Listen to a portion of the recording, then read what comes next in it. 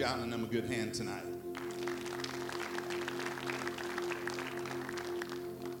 Amen. It's good to be here tonight. Appreciate the Lord tonight and appreciate the blessings of life. And it truly is a good life living for the Lord. And I'm glad that when He saved me, amen, He brought me into the family of God. And I'm glad that I'm a child of the Kings tonight. Amen. Aren't you glad to be here on this Wednesday evening tonight that we gather together every Wednesday? And I love it because we talk about God and we pray to God. And I've learned over the years that prayer is not an exercise, it's a life that we live, isn't it?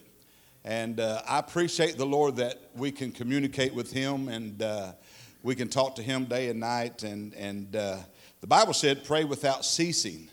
For this is the will of God in Christ Jesus concerning you. And aren't you glad that we have somebody to go to in times of trouble and difficulties and just when you're just having what we would call a stressful day? It's just good knowing that we just have a God that we can go to, and to know that He hears us when we pray, and we are what I call blessed tonight, knowing that He loves us and He's concerned for every need that we have in our lives. And I want to talk tonight about that. I want to talk about prayer and that, the promises of God is in this book tonight. And they're for you and I. And that God has so graciously put in His word things that we just, at times in our life, no matter what we're going through, whatever situation it is, there's just times it doesn't matter who we are. We just need to hear from God, don't we? We just need to know that God is on our side and that He's still with us. And sometimes we go and we get in situations and we just go through things that sometimes we wonder where He's at. But those that really know Christ know that He's really down deep in our hearts and that we don't have to be afraid, that we know that somewhere, somehow, someday, some moment, some hour, some second, that He's going to come through for us. And so I just want to talk about, I don't know what you would say. You could say the promises of God if you would want to, or just the assurance that we have in Him. And I guess next to Jesus, Job may have suffered as much as anyone ever did. Yet, Job held on to the promises of God. And I don't know if there's any Jobs out there, but I can't say that I ever felt that bad as Job did, but I've had some pretty rough gravel roads in my life that had a bunch of potholes in them.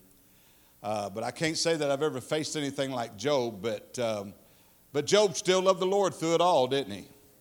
And so in Job chapter 19, and I love these scriptures of verses, as I was studying them and I was praying and I was asking God to help me to come up with something that would be beneficial to the kingdom of God and that would touch our lives and that would minister to us, I got to seeing these words. And you always, if you've ever been in the ministry or if you've just been saved a long time, you've always probably read this and you've probably went over it a few times and you've probably heard it talked about and preached about. But boy, sometimes when I just read a certain scripture, it just leaps out to me. And it may not bless you, but it just blesses me. And Job said in chapter 19, verse 25, he says, "For I know that my Redeemer lives." Ain't that powerful to think that Job knew that his Redeemer lived? I mean, that hit me, Brother Randy. When I read that, I thought, man, Job, that's awesome. Because I've always known that my Redeemer lives. But in everything that Job went through, he said, I know that my Redeemer lives, and He shall stand at that last on the earth. And after my skin has been destroyed, this I know, that in my flesh I shall see God. Man, that's why Job made it through some of the things he went through in life. He just really had a relationship with God. And he really knew. Job must have had some knowledge of the resurrection. Something inside of him, he must have knew something about the resurrection that was to come and the life after death. He must have knew just a little bit. And you know, us Church of God people and us children of God people, when we really know Jesus, we know that there's more to this life than right now. We know that there's something better that awaits us than right now. I might be suffering for a moment, but joy cometh in the morning. Because I know that my Redeemer lives tonight, church. And so there's a promise of God as Job looked beyond all the things that he went through. And as he looked back on his life and he looked back on everything that he lost, he knew one thing in chapter 19 of Job, that his Redeemer lived. And I hope that one day that you and I, doesn't matter what we face, what we go through, that we'll be able to stand up in the midst of the people and we'll say that I know that my Redeemer lives. Psalmist David, when he got old, he stood on the mountain somewhere on the backside of the desert and he looked all over the valley. And he said, I've never seen the righteous forsaken or a seed out begging for bread. There was a time that he pondered about his life and he went back and reminisced about the days of old. And he said, you know, I was young and now I'm old. But I've never seen the righteous forsaken, nor his seed begging for bread. And I tell you, that's a good testimony to have tonight, church. That Job had to wait a long time for relief. He had to wait a long time that relief came. He knew that eventually he would live again. He knew eventually that relief would be on the way. See, he knew something about the Redeemer tonight. When his three friends around him tried to get him to curse God and die, he still believed that God was able tonight. And you might be going through something in your life tonight, and you might be going through situations that you just don't like to be in tonight. I want to encourage you that there's a promise in the Word of God tonight. And that is, God will make a way where there seems to be no way. That God can move any mountain that we need him to move tonight. And if God be for us tonight, who can be against us? See, Job knew what the promises of God was. He knew that God was able. And I tell you tonight, church, one of the greatest things that you and I can do in this life, in this world that is so messed up, in this world that is so upside down, in this world that we don't know what our leaders are doing in the White House or in the Senate, or when we look around us and we wonder what is going on in America. When we can't figure out what's happening in our society. When things are happening and human trafficking is taking a hold of our young people, and as Brother Randy prophesied a few things here a while back and spoke a word over some things Sunday about our state in which we're living in, can I tell you tonight, the only thing that you and I can do is believe in this word. Everything else might fail us, but this won't fail us tonight. See, I believe tonight that we can believe what the Word of God says. I believe tonight if we'll stand upon the Word that God will make His Word come true. Paul wrote to the church at Rome that in chapter 8, verse 28, another familiar scripture that's really good. He said, I might have messed that one up. But anyways, as he went back, he said, neither is there ever in any indication that Paul ever believed that God is not always in charge. He always believed that God was over all things and that everything that could happen that God would make happen tonight. See, Paul believed that God was a sovereign God. See, Paul believed that bad things will work out for our good. All things work together for our good. Not some things, not partly things, but when he talked about all things work together for good to them that love Christ, to them that are called according to his purpose, he was simply saying the Word of God, I believe what it says tonight.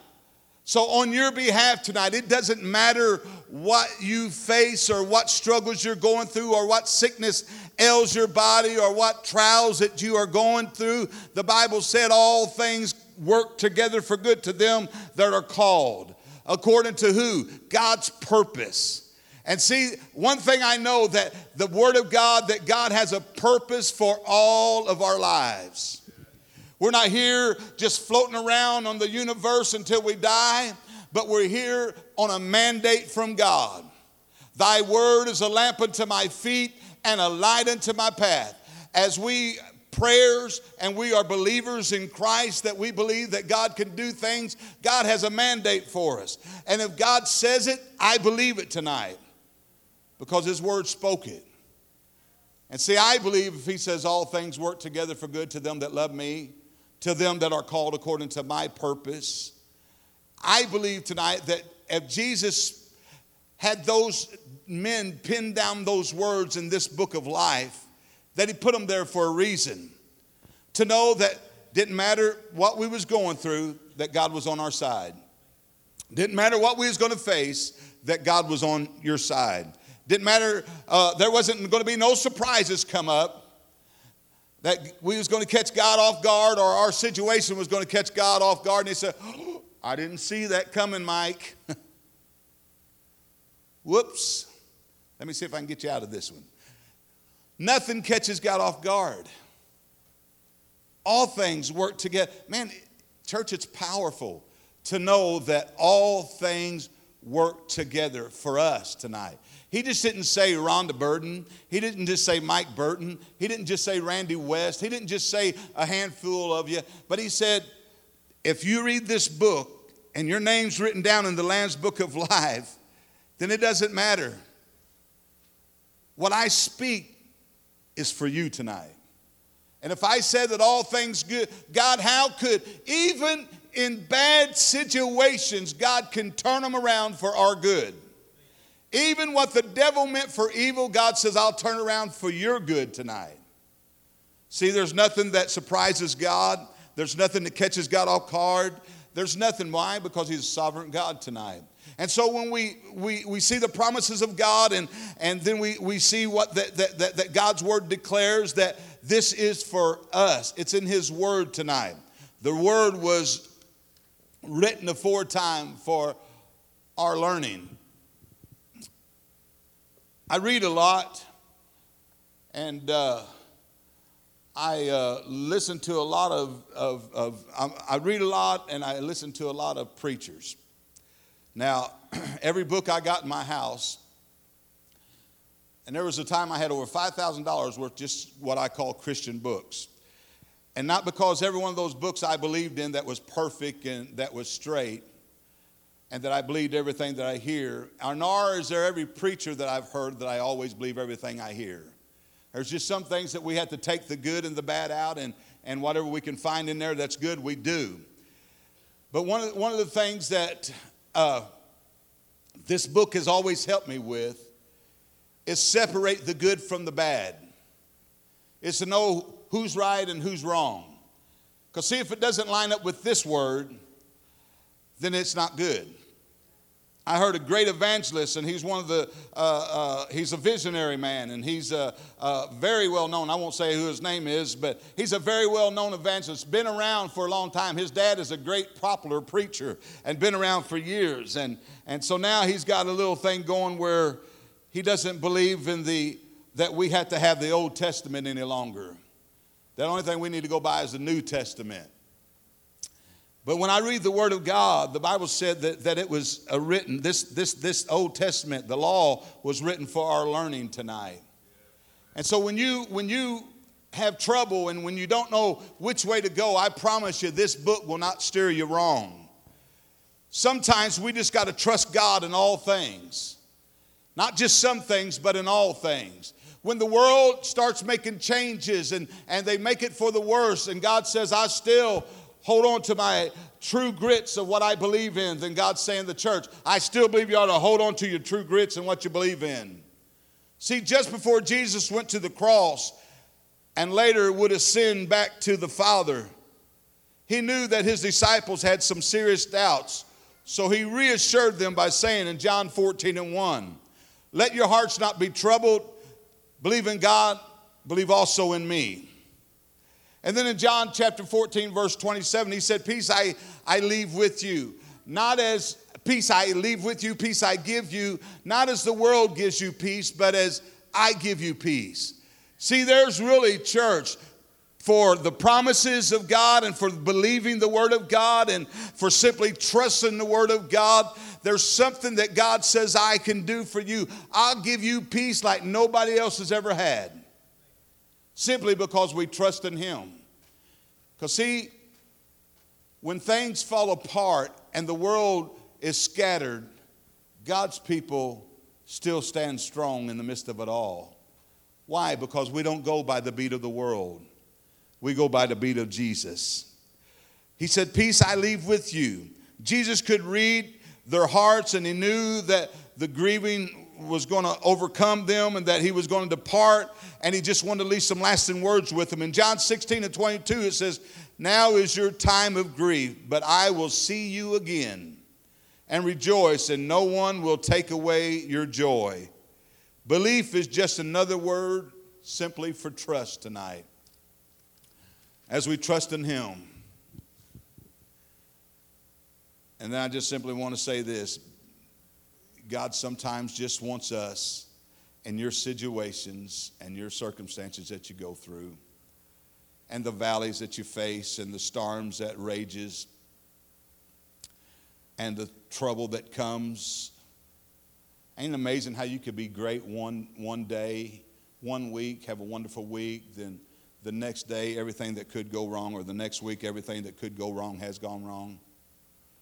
You went to church on Sunday morning, Sunday night, and had a great time, and Monday morning the world just smacked you right between the teeth.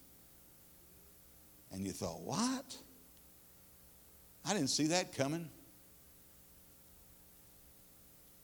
But then all of a sudden, in situations like that, all you know you can do is just simply stand firm in His Word. What time I'm afraid, I will trust in you, O Lord. That's one of my favorite scriptures. What time I'm afraid, I will simply just trust in you. Times I can't figure it out. Be still before God. After Israel had fled, in Exodus 20, Pharaoh drew near to the people, and Israel lifted up their eyes, and behold, the Egyptians were marching after them. And they were fearful and greatly feared. And the people of Israel cried out to the Lord. I mean, they was nervous, they was scared, they was upset. How would you feel if you're just a little bit of people and you look behind you and there's an army coming after you? And the walls and the water's in front of you and the enemy's behind you. And it's almost like you're in a sink and swim situation. But then all of a sudden the people cries out, and Moses, thank God that God's got some men and women that will stand in the gap for you. Thank God that there's a phone call away that you can call somebody in the time of trouble. Thank God that you got a friend that you can get a hold of. Thank God there's people that you know and you trust and you believe in them, and they're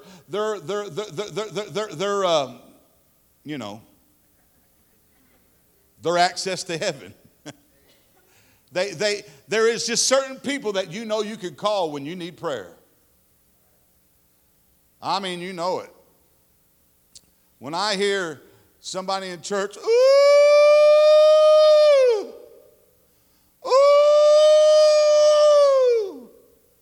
I'm looking for Kathy or Rhonda.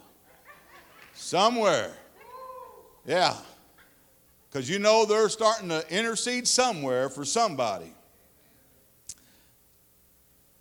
So it just simply, there's that time that things happen and we're at a place where we just got to be still. There's nothing that we can do. And Pharaoh was coming after them, and Moses said to the people in Exodus 14 and 13, fear not, stand firm and see the salvation of the Lord.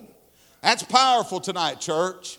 I mean, when they're scared to death and all of a sudden they don't know what's going to happen. They don't know if they're getting killed, getting brought back into slavery. And all of a sudden Moses stands in the gap and says, fear not, stand firm, and let's see the salvation of the Lord.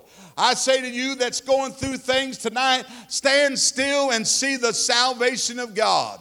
Let God arise and our enemies be scattered tonight. Because he's God and he knows what he's doing. For all the Egyptians you see today, you shall see them no more. That's powerful words that Moses spoke to him. He said, listen, those enemies that you see today, rest assured, God's already promised me we'll not ever see them again. And you know, there's nothing like a word of encouragement when you need it. There's nothing like somebody praying over you and said, I just feel like God's going to make it all right. Your all right motor may not feel all right. You know, your feel-good tool may not be feeling good, but theirs evidently is. And so they encourage you because they say it's all going to be good. So anyways, as in Exodus chapter 14, when he said, stand still and see the salvation of the Lord, the point is they simply had to wait and to stand firm and watch for the Lord to work a work, and he did. Sometimes you don't have a choice of what you're going through but to wait on the Lord. And I'm fixing to close. But sometimes we don't have a choice, church, but to wait upon God. We can only do so much. And after we've done all that we can do, then he just says, stand and let me take over. We only get ourselves in trouble is when we start to do more than we can really do. Then we try to do more than what we could do, then we mess it up. But thankful that God says, if you'll just do all you can do, then there'll come a point that I'll work the work. The Egyptian army. In Psalms 24 and 27 to 14, it says, wait for the Lord, be strong, take courage, wait for the Lord. There are several scriptures that talks about waiting on God. And so I want to encourage you tonight, church, that sometimes we all get in a hurry and we want the now blessing, we want the now healing, we want the now fix, we want today to be okay, but maybe God's got us going through a struggling period in our life for a purpose. But I can tell you this with all my heart, and I believe this is just as sure as I'm standing here tonight, that he that begun a good work in you, he will finish it in your lives. He's not going to start something in you and quit halfway down the road. He that begun a good work in you. When you started in this thing, he started working on you. And he's not done with you yet. And so if he's not done with you yet, that means if he started it, he's going to finish it. So be strong and take courage. One of my other favorite scriptures is this. 40:31 of Isaiah, and everybody knows this. They who wait upon the Lord shall renew their strength. They shall mount up with wings as eagles. They shall mount up with wings as eagles. They shall run and not be weary, and they shall walk and not faint. Therefore, we can wait with confidence tonight, church. They that wait upon the Lord, and I always say this, but they that wait upon the Lord, he says when you've done all you can do, and you're standing still, and you're waiting for me to intervene upon your behalf, you just do what you know to do. You just keep going to church. You keep doing the same things that you know to do.